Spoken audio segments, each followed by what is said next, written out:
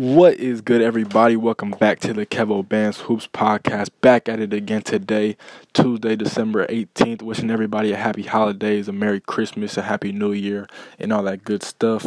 Today, I just finished watching the number 14 ranked Buffalo Bulls take on the Syracuse Orange at the legendary Carrier Dome, where Buffalo beat Syracuse by a score of 71-59. So running down the stats real quick for Syracuse. Buffalo won. Running down the Syracuse stats, Frank Howard had 13 points, 1 assist, 4 rebounds. Elijah Hughes had 16 points, 4 rebounds. Tyus Battle had 11 points, 1 assist, 2 rebounds. Oshae Brissett had 10 points, 4 assists, 12 rebounds.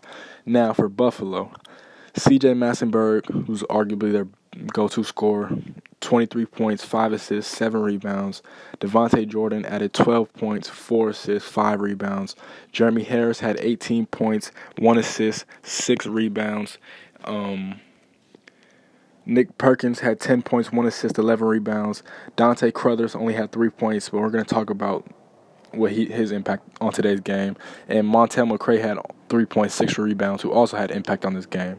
So for the first half, pretty much Buffalo kind of struggled with the zone for the first 3 minutes. They really crashed the offensive glass the whole game. Defensively, they were elite pretty much throughout the whole game. They forced a lot of turnovers.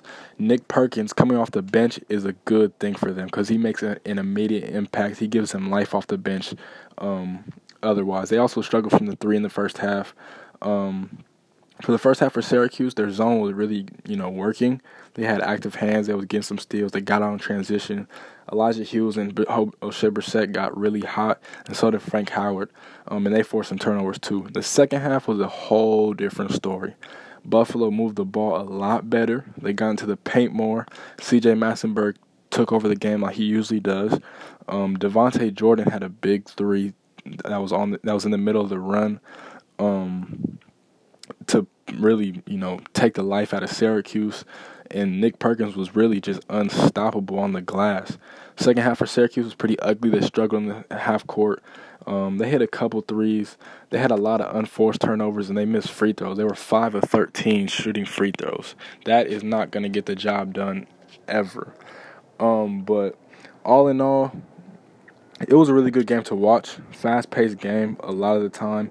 Buffalo just played better in the second half. Honestly, they start 5 seniors, so they have all the experience in the world that they need to win games, to win close games, to win ugly games. Honestly, Dante Crothers fouled out of the game. I forgot how much time was left when he fouled out of the game, but he should be awarded the most valuable player tonight, which sounds crazy because he only had 3 points, but he locked up the other team's best player in Tyus Battle. I forgot how much Tyus Battle averages, but he doesn't average 11 points. I'll tell you that right now. He averages a lot more than 11 points.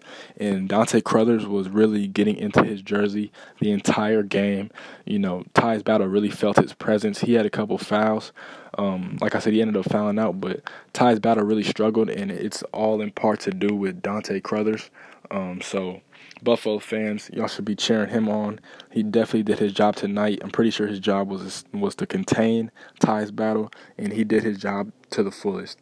Montel McCray also, I think he's like 6'11", 6'10", had a very good rebounding game. Like I said, he had 6 rebounds, but he also had he only had 3 points tonight, but he also had a very big three-pointer that was in the middle of their run to really hurt Syracuse. Like it was a big time shot it ended up in the Coach Boeheim timeout, and it really probably was the dagger.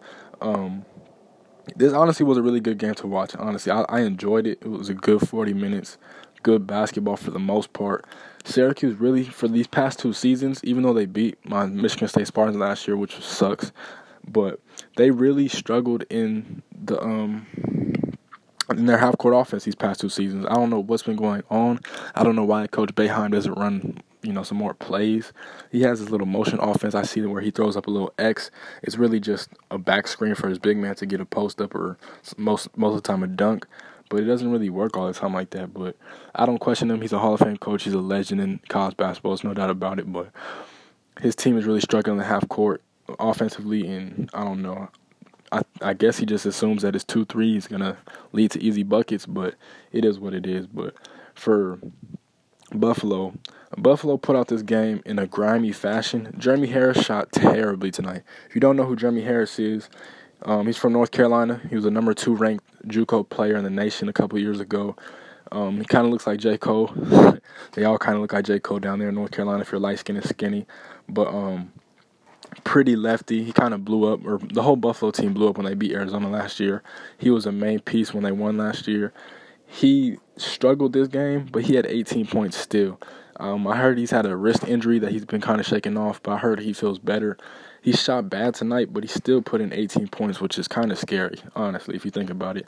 He's a really, really crafty player. I like what he does. He had a very good move against the zone tonight where I don't even know how to explain it. He caught the ball pretty much and just avoided the big man and just got like a 360 layup to go in. It was a great move, but I really like him.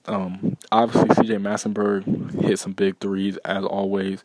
Same kid that dropped 43 on West Virginia in Morgantown, so you know he's gonna do what he does.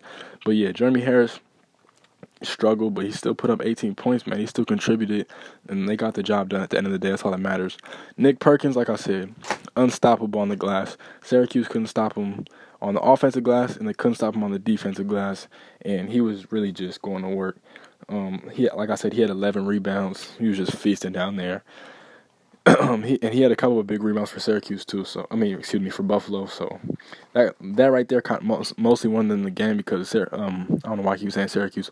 Buffalo had a lot of offensive rebounds. They had a lot of second chance points, and that kind of just hurt Syracuse in the long run in the end, and that's why Buffalo came out on top, 71-59. So as always, I'm gonna end it here. I thank you guys for tapping in. As always, like, comment, share, subscribe.